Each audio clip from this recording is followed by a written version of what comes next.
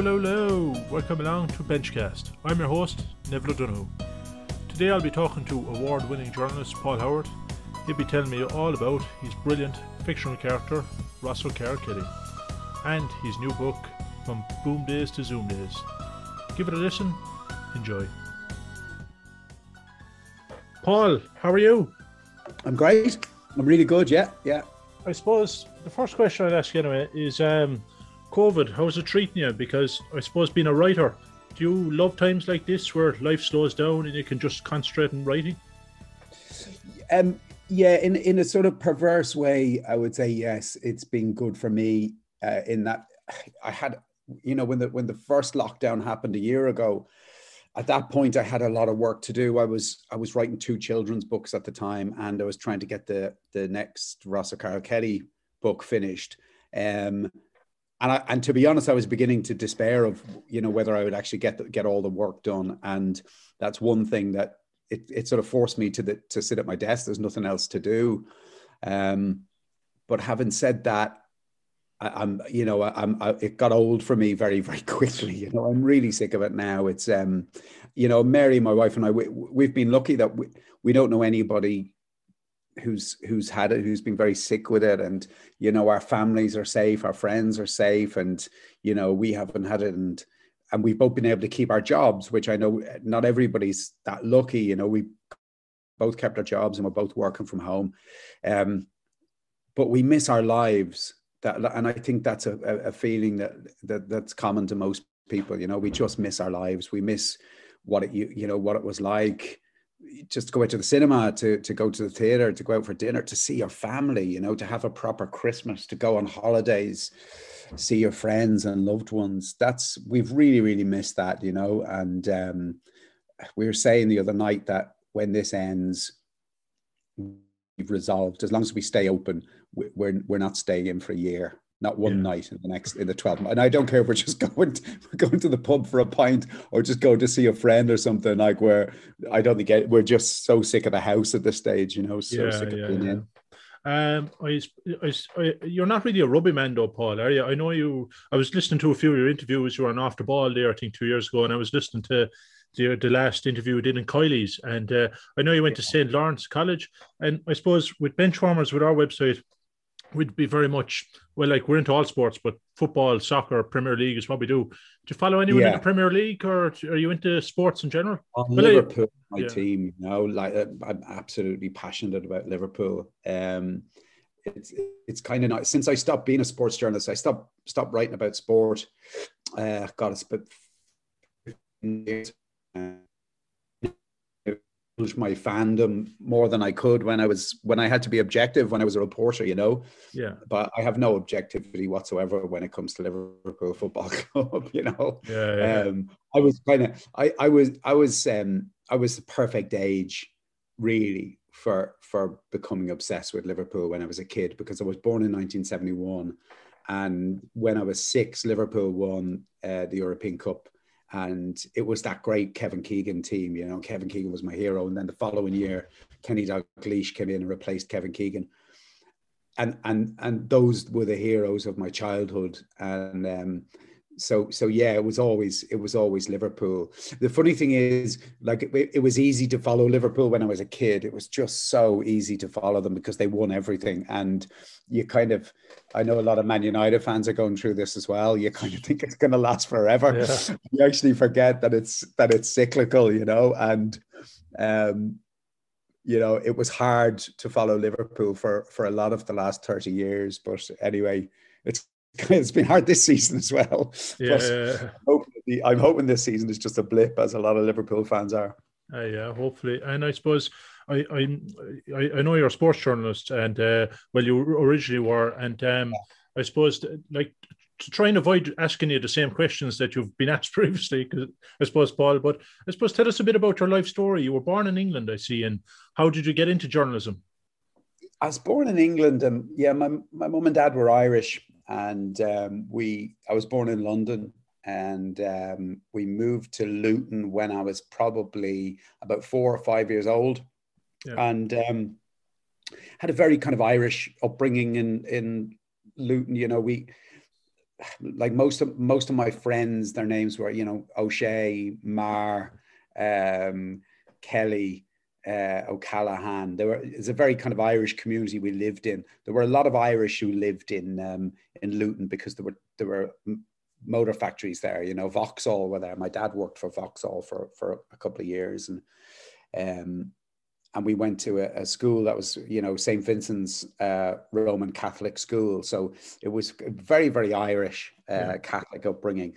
And then my dad, in 1979, my dad said, if Margaret Thatcher gets into power, we're going back to Ireland. And he did. Yeah. We thought he was joking. We thought he was saying it the way, you know, the way Americans always say, you know, if this guy wins the election, I'm moving to Canada. Yeah. We thought of that kind of a way, you know, but he really meant it. And, you know, within 2 weeks, I think we came home from school one day and everything was packed in boxes. And Dad just had this sense that, you know, England wasn't going to be a happy place, or, you know, it wasn't going to be a place for a man with 4 children under the age of 10, relying on a factory wage. It wasn't going to be a place to bring up children. And he was totally right, you know, because within a couple of years, the factory he worked in had gone on a 3-day week, and there was a lot of kind of social unrest, you know. There was a lot of kind of riots in Luton, and that's, Dad feared all of that stuff, and I think he saw it coming. I think he's very sharp, my dad, you know, and I think he saw what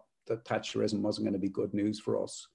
Yeah. So that's how we come back to Ireland. And I wanted to be a sports journalist from the time I was, I'd say 10 or 11 years old.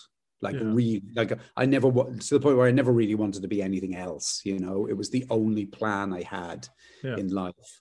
And, you know, I would sit down and watch matches, and I'd have like a copybook from school, one of my school copybooks. And when the summer came, if you had just started a copybook, maybe you'd use 3 pages, you could rip those pages out and pull the ones out at the back. And then you had a copybook to scribble in for the summer. And I remember when the 1982 World Cup was on, that's kind of the first World Cup that really grabbed my attention. I remember sitting in front of the television and writing out match reports, like writing little kind of 2-paragraph match reports on what I'd seen. And I would do the score and the scorers and the minute they scored in, and I'd put out the teams, the substitutes, red and yellow cards, all that kind of thing.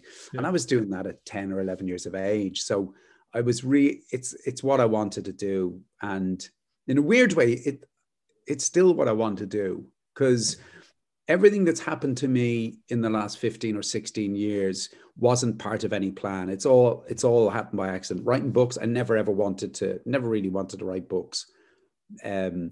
Never wanted to write plays.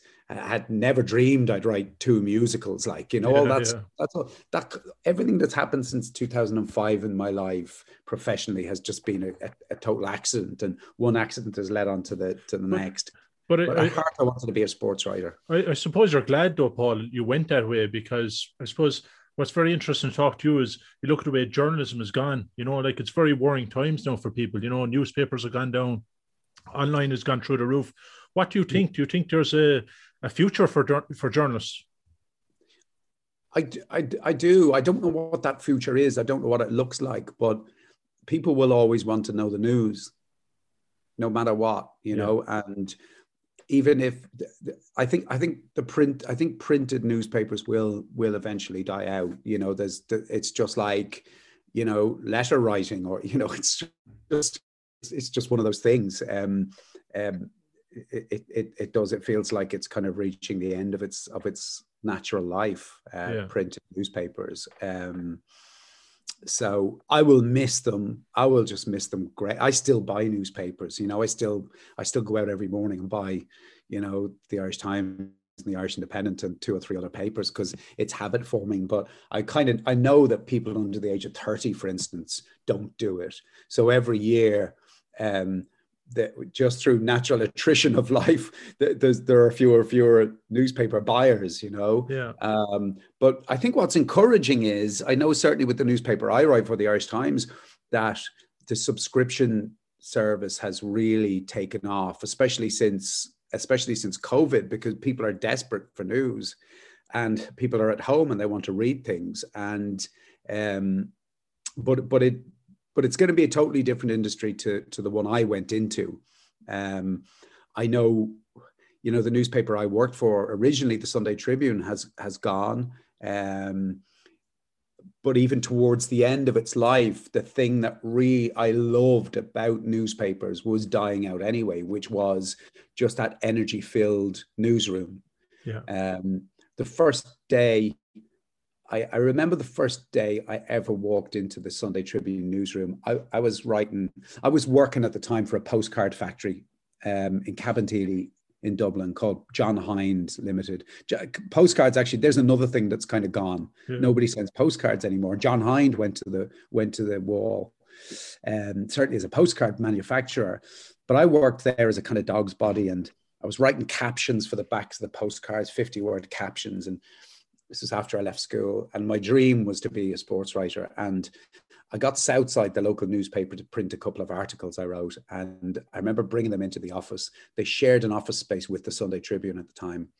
And I remember going up the stairs and walking into the newsroom, and all my heroes are there, right? You know, like Paul Kimmage, David Walsh, Gene Kerrigan, Vincent Brown, Gerald Barry, Kevin Dawson, the people I bought the Sunday Tribune for every Sunday, and they're all there. And Vincent Brown is screaming at someone, absolutely tearing someone out by the roots. Yeah. And there's just there's this nervous tension through the newsroom, and everybody was smoking.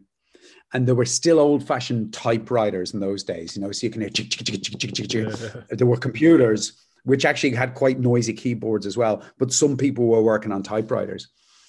And I remember just thinking, oh my God, this is where I want to be. This was just, but towards the end, that was gone. There were more people working from home. Newsrooms tended to be just more sedate, I think, and a lot of those kind of big personalities, those, had kind of gone. Like, I think newsrooms became much younger places, actually. Like, a lot of the sort of middle management in newspapers had been kind of redundancied off. And this is kind of common right the way through the newspaper business. So you've got a lot of young people there. I remember seeing people in the Tribune newsroom with yoga mats, like, And I just remember thinking then the game has totally changed, because we used to go to the pub at lunchtime, we'd go to the pub and have 2 pints and go back and try to work with, like, feeling sleepy with 2 pints of Guinness in you, but it's just how it was done. And the lunchtime pints was replaced by lunchtime yoga. And so it was a calmer, more sedate, younger environment where there wasn't a lot of shouting. There certainly wasn't smoking anymore. You had people working from home. And it was kind of, you could have, if you'd walked into the Tribune at the end and you didn't know what they did, it could easily have been a kind of, an accountancy practice or something, that for the atmosphere of the place. And that's just, I suppose that's just one way in which the industry had completely changed. And before we move on to Rosser Carroll Kelly, I suppose, what would have been the biggest story you covered? Because a lot of lads asked me to ask you about Michelle Smith at the time. Yeah. That was a pretty big story. Yeah. I suppose that was the biggest, I think, in terms of its impact, in terms of its importance, certainly. We had this swimmer who, was the greatest swimmer in the world. It was on the surface of it, it was a great story. I was skeptical about Michelle Smith's achievements, probably for about a year to a year and a half before the Atlanta Olympics. I remember Michelle Smith very well in the sort of early 90s. I would have kind of seen her career as sort of tapering off around kind of Barcelona time. I think we all expect her to retire, and then she came back, and then we heard that, this Eric de Bruin she'd met this discus thrower called Eric de Bruin, and he totally revolutionized her training methods and everything. And then and then he had this adverse, what they call an adverse doping finding. He was, so he was convicted of doping, and to be honest, I just, at the time, I just kind of felt, well, the plot thickens. But I don't think a lot of people were paying attention to Michelle Smith until the Olympics. She was posting a lot of personal bests. I remember they used to come in on the old fax machine in the Tribune that the paper would come through, and it would have Michelle Smith swims new PB, and we were hearing all about this, and there's the Europeans as well. But still, despite all of that, I don't think anybody thought she was going to go to the Olympics and win 3 gold medals, and almost won a 4th. Could very well have won a 4th if she hadn't had the mishap with her swimming goggles. And there were a handful of us. Sports. I wasn't in Atlanta. I covered the story from here. I was quite junior in the Tribune at the time. I was quite young. I think I was about 24, 25.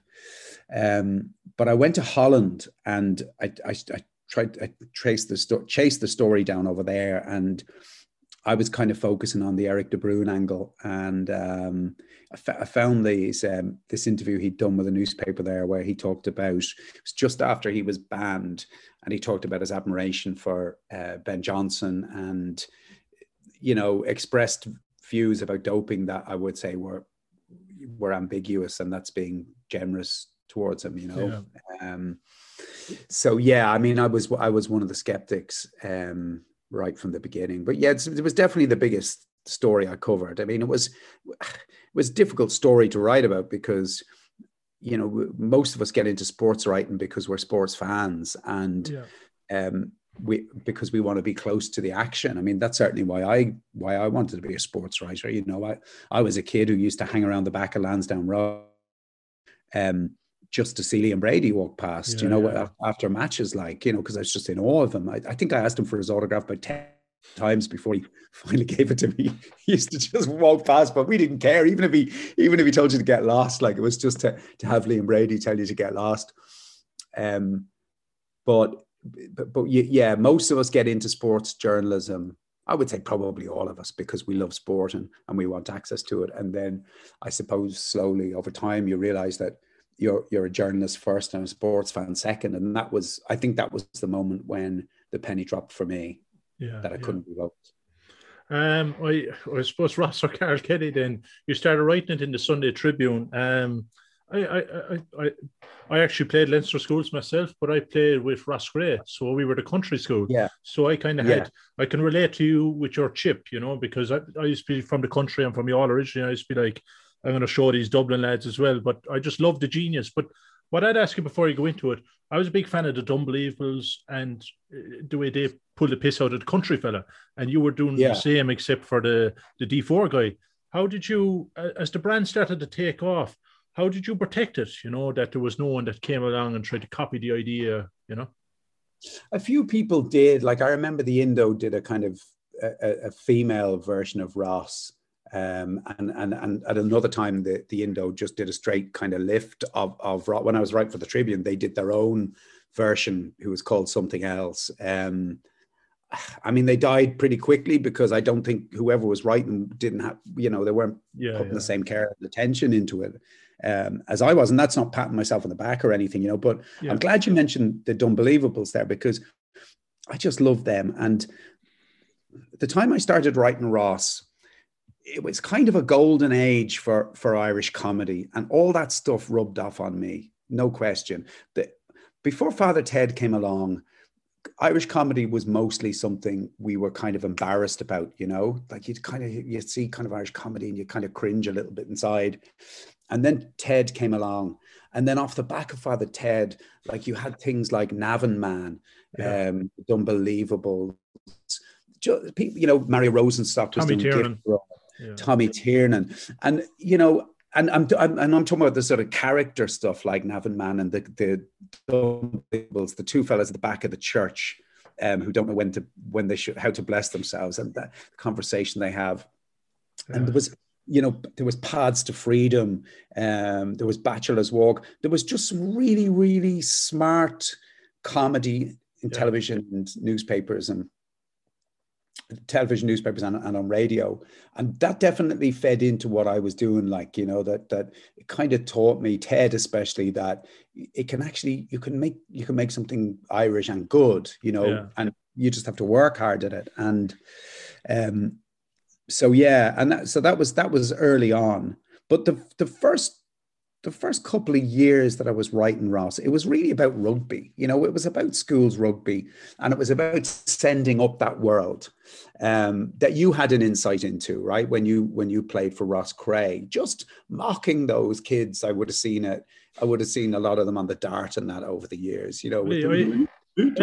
That story, is that actually true, Paul?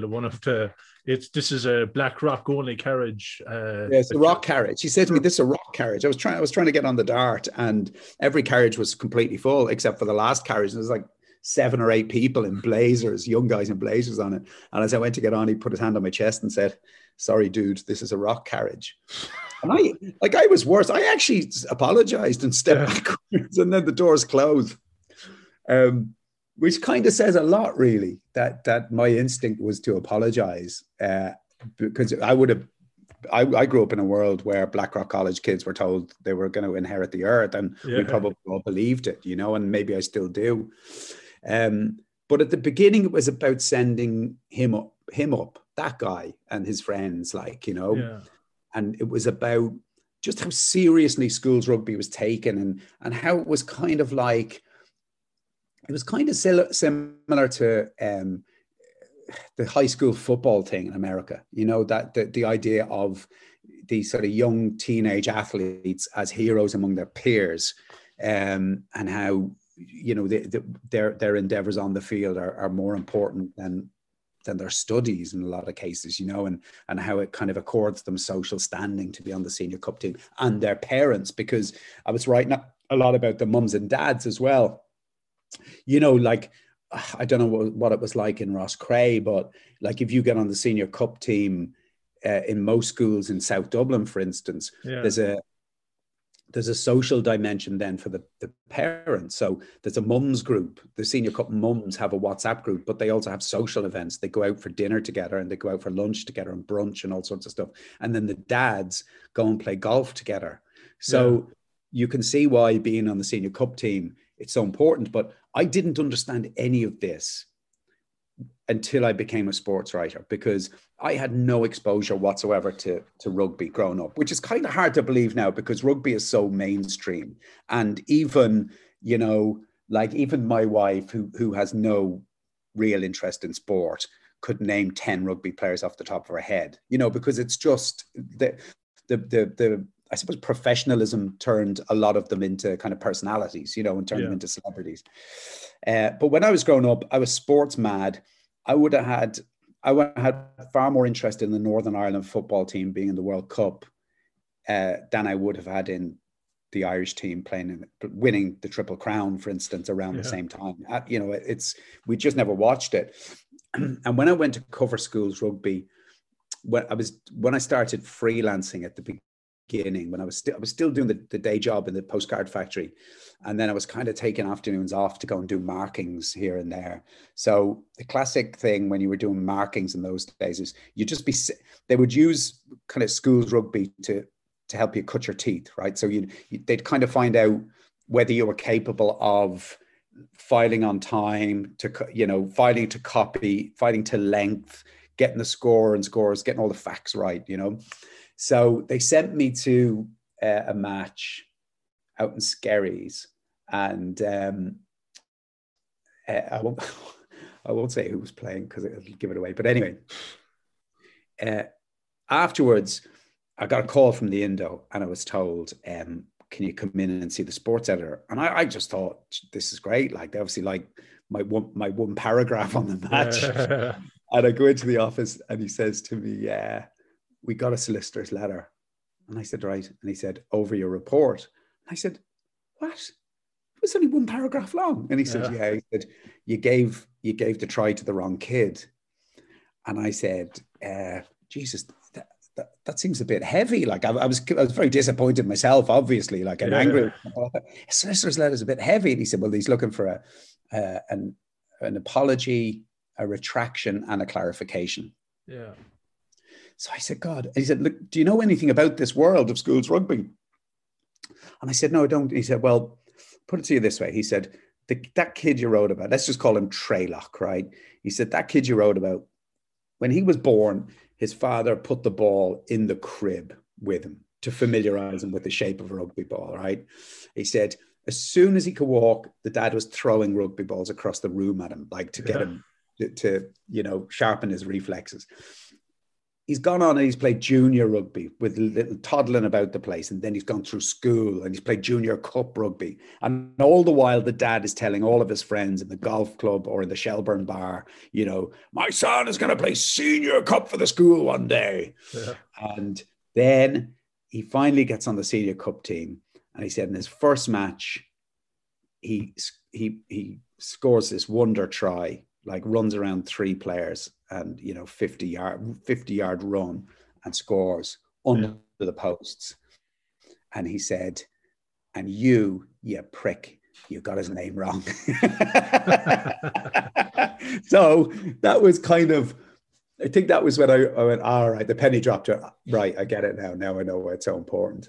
But the first couple of years, that's what it was about. It was about sending that up. It's about, because one of the first episodes, Charles was sending a solicitor's letter to the Irish Times because Jerry Thornley had spelled his name Rosso Carroll Keeley or something like that.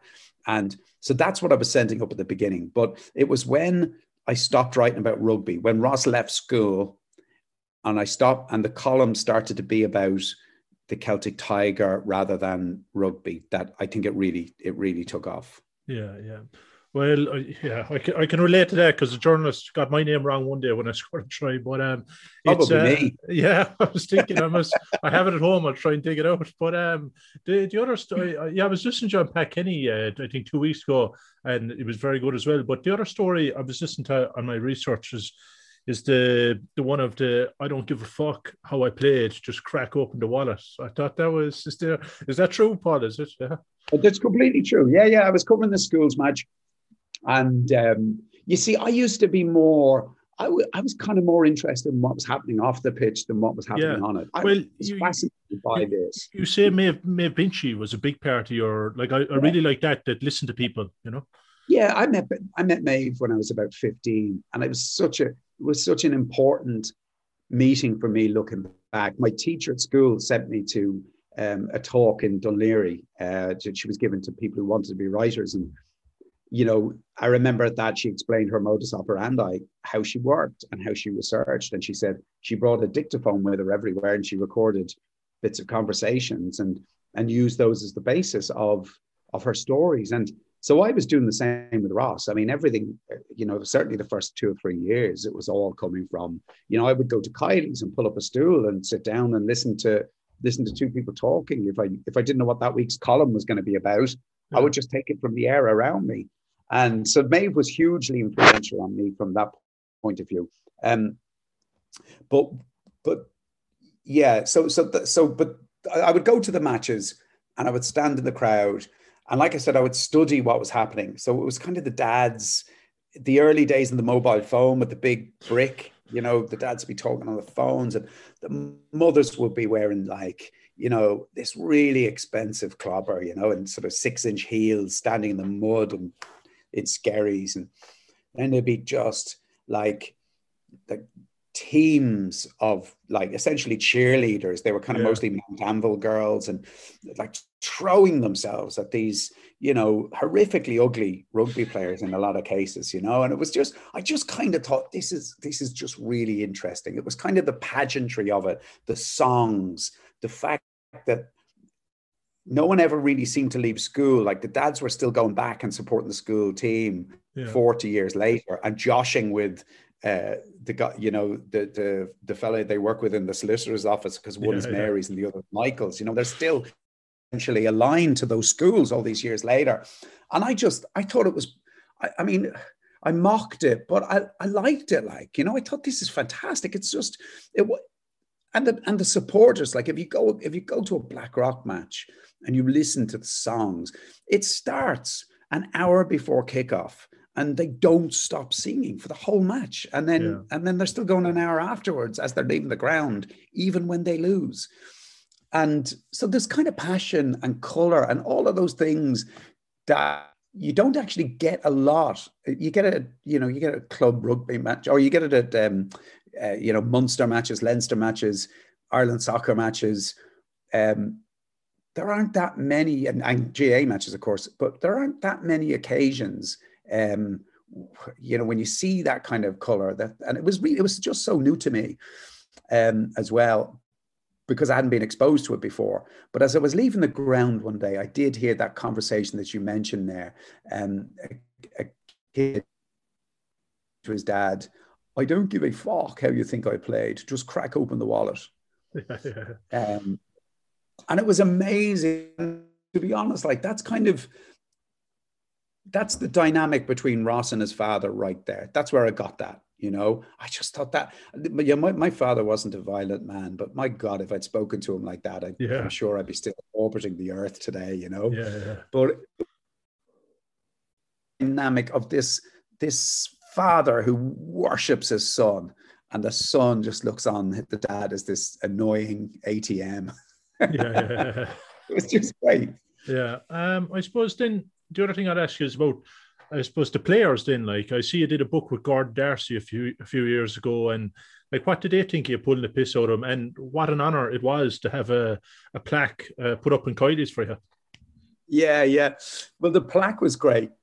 The plaque was such a thrill for me, because Kylie's, I wanted Ross to have a kind of Nag's Head or a Winchester Club. I want him to have a headquarters where the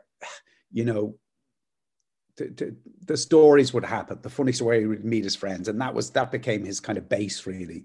And I got a phone call. I made some joke column one week in the Irish Times where I said, Ross was talking about how he essentially pissed his talent away into the trough in Kylie's, or I think somebody said it of him. George Hook said, never in the history of schools rugby has so much talent been pissed into the trough in Kylie's of Donnybrook. And of course, Ross took this as a compliment. God, this is what George Hook said about how talented I was. But anyway, Ross said in the column something like, Jesus, you think they put a plaque over the urinals, just to commemorate it. And Mary, who was the owner of Kylie's with Pat at the time, she rang me one Monday night and said, "What are you doing?" And I said, "Nothing." She said, "Do you fancy popping in?" And I said, "Yeah, what's up?" And she said, "We've put a plaque over the toilets, and we want Bernard Jackman is going to unveil it tonight, right?" So it's like, there's been loads of strange days in my life since I started writing Ross. Lots of unexpected things have happened, but that was probably the strangest of all. Me, the Pat and Mary, the husband and wife team who ran Kylie's for so many years, and Bernard Jackman in the Jacks. They had a little curtain over it. And the two of us pulled the strings and the curtain parted. It was funny, But the players like it, like most of I'd say at the very beginning, the players were going, what is this? And I didn't put my name to it for about 3 years. So at the beginning, people were speculating as to who was writing it. And for a while, Brian O'Driscoll was the chief suspect. And this was before I knew who Brian O'Driscoll was. This was kind of 1999. But Ross, in the weekly column in the Sunday Tribune, was doing a sports management course in UCD. And so was Brian at the time. Yeah. So all of the stuff I was writing about was stuff that Brian was actually living at the time. So I used to get calls from people in UCD saying, "Tell me, who's writing that column? Is it a guy called Draco?" And who subsequently I discovered was Brian O'Driscoll. Yeah.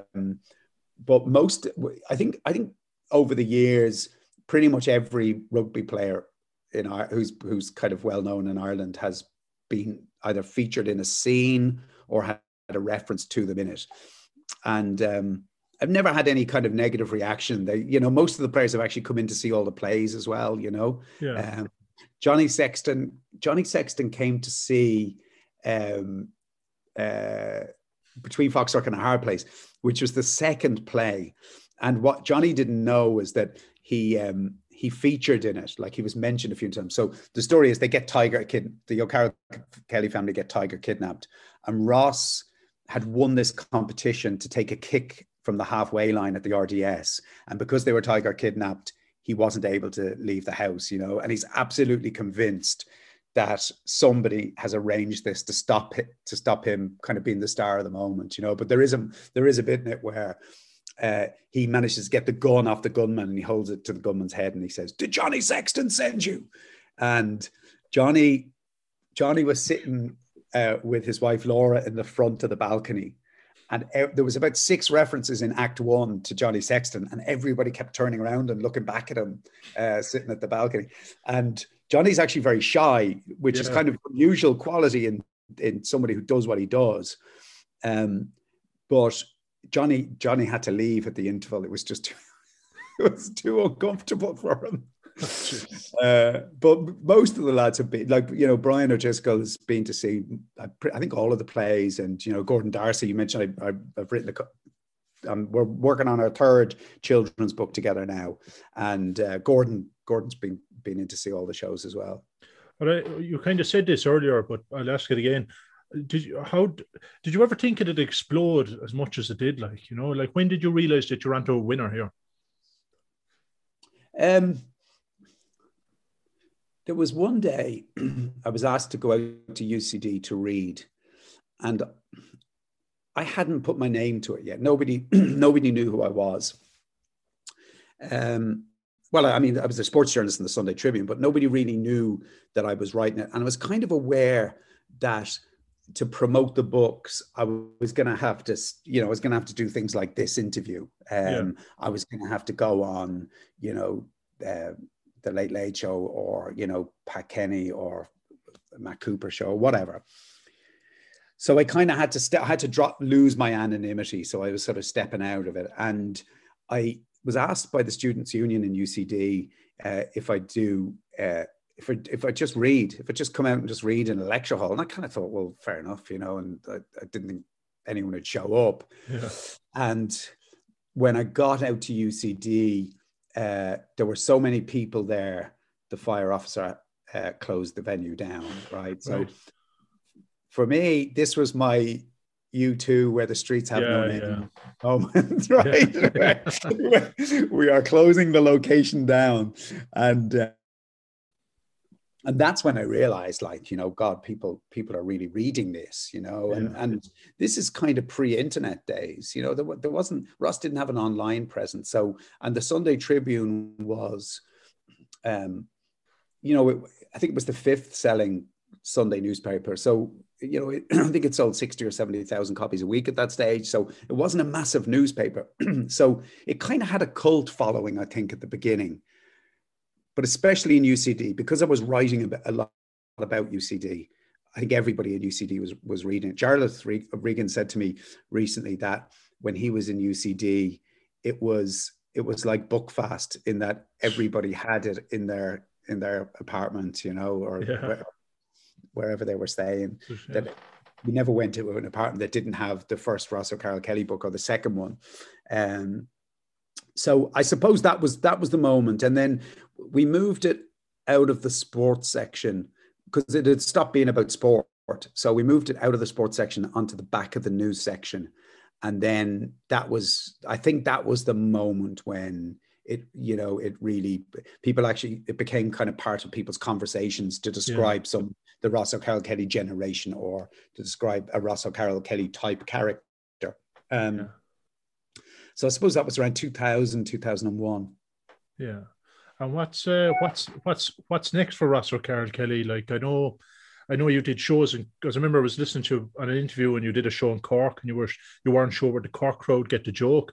But, like, would you ever try and go further afield or do something in England?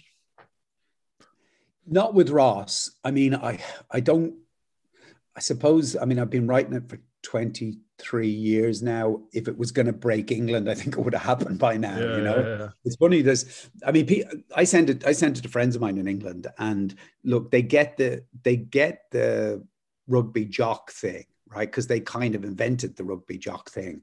But but I think a lot of the kind of cultural reference points are too parochial. They're too kind of like, they don't know what Donnybrook Fair is, right? Yeah. They don't know what Club 92 is. They don't know what Kylie's is. They don't know, you know, when I talk about somebody in Brown Thomas, they don't understand that, you know, they have their own references. Would you ever think of creating another character, Paul, or are you just happy with Ross? Like, are you? I'm happy with Ross. I mean, I suppose I did have a choice to make about 15 years ago about what I could kind of, you know, I could dumb down the Irishness of the character to try to kind of get a market from abroad. But I just felt I would just be blanding him out. I just didn't want to do that. Like, I kind of feel like it's an Irish thing. It's kind of our thing. It's our joke. And I didn't really see any need to do it. You know, do you know what's funny? I remember seeing the book there's a big Waterstones in, where is it in London? It's in Trafalgar Square. No, sorry, it's Piccadilly. There's a big Waterstones in Piccadilly. And I was in there one day and I saw it. They had one of my books on the shelf. It was really, real thrill for me to actually see it outside Ireland on a bookshelf. So I folded down the corner of one of the pages at the back, just the back pages, you know, those blank pages at the back. I just folded it down, put a little crease in it. And I went back 3 years later and the book was still there.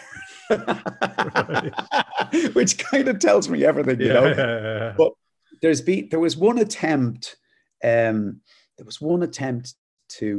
translate it into Russian. And at a book fair, I think it was the Frankfurt Book Fair, a Russian publisher decided they wanted to buy the rights for the Orange Mocha Chip Frappuccino years and translate it into Russian. And there was a grant available at the time, it probably still is, from the Irish government to overseas publishers who want to translate Irish works of literature into foreign languages.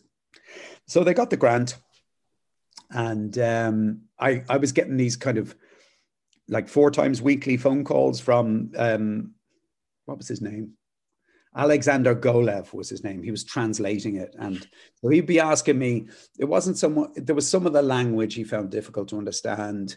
But mostly I was explaining to him what, you know, like I said earlier, like what's the significance of Club 92? What's the significance of, you know, Avoca Ham Weavers? Like why, you know, when you talk about women meeting in Avoca Ham Weavers, what does that mean? What does that sound like? So I was explaining all of this stuff to him, and he managed to get his head around all of those things.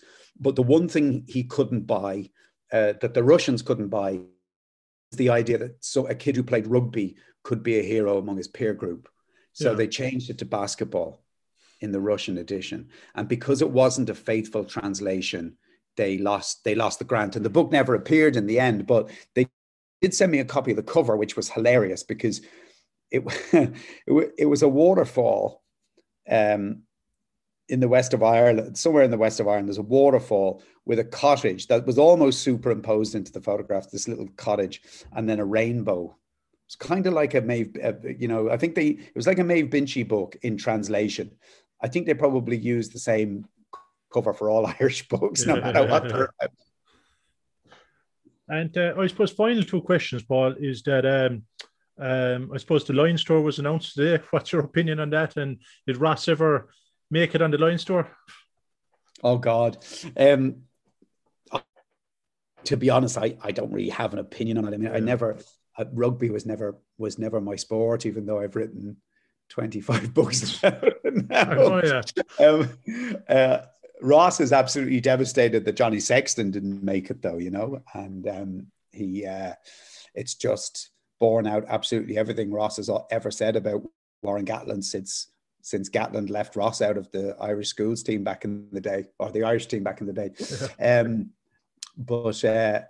Yeah, he's quite shocked. At the moment, I'm working on the 3rd book in the Gordon's Game series, and the first one Gordon went and played for Ireland, the second one he played for Leinster, and this one, which we're finishing at the moment, he goes and plays for the Lions. Right. And been talking to Gordon a lot about the Lions and the significance of it, and because I'm dubious about the Lions, just like I'm dubious about the European team in the Ryder Cup. You know, I just find it very difficult to buy the fact that they're representative of the world I live in or something. You know, I don't know what it is, but I'm dubious about it. But hearing Gordon talk with such passion about the Lions, like, it's kind of opened my eyes a little bit to it, I have to say. Okay. And your new book then, Paul, it's From Boom Days to Zoom Days. And I suppose finally, like, your partners with Penguin, is it like, how do you always keep it at the top, your books? You know, how do you keep it that people keep wanting to come back to it? Well, I have a very good editor called Rachel Pierce, and we're good friends, but not so good friends that she's frightened to tell me when something just isn't up to standard. And that's the mark of a great editor for me. Like, you know, just because the last book did really well, it doesn't mean you can take a book off. You know, we'll go easy this year. It doesn't have to be as good as last year. And she's always kept me cognizant of that when it's a series like this, and I'm a big fan of, you know, of things like the Jeeves and Wooster books, these long series, the James Bond books, the Flashman novels. When the longer a series goes on, the better the books have to be, because if somebody's been getting your book every year as a Christmas present for the last 15 years, if you write a bad one, if you write one that disappoints, they're going to say straight away, he's gone off the boil. Or, you know, as soon as I write a book that wasn't as good as the one before, then I'm in trouble. So I'm conscious of that. And I suppose, without wanting to sound trite, it's about hard work. You know, it's about getting up in the morning, and I get up early. I start work at 5 most mornings, and I'm still sitting there at 5 in the evening, you know, and so I've never forgotten that it's work. Like, I've never taken that for granted. I've never taken my readers for granted. Like, I know I have to make them laugh in every paragraph, or they're not going back again, you know. So I suppose that's the answer. No, I love that, Paul. The secret is just hard work up at 5 in the morning. It's very interesting to hear. Finally, I do this with all my guests, Paul, is 60-second questions where I'll throw questions at you, see how you get on. So, favorite food? Favorite food? Cheese. Favorite golf course? Don't have one, but I like step aside pitch and putt course. Westlife or Boyzone?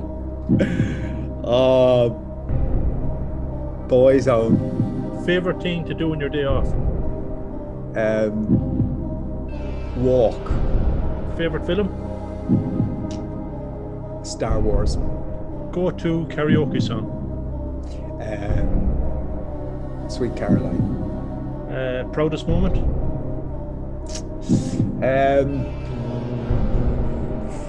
I think winning Sports Journalist of the Year in 1998. Yeah. Favorite chocolate bar? Double Decker. Biggest fear? Ketchup. What is something? Sorry, that's good. Never heard that. What is something you've never tried but want to do? I want to go. I don't know what it's called, but I want to be put in a cage and lowered into the sea where there are sharks. Okay, and tea or coffee? Coffee. Okay.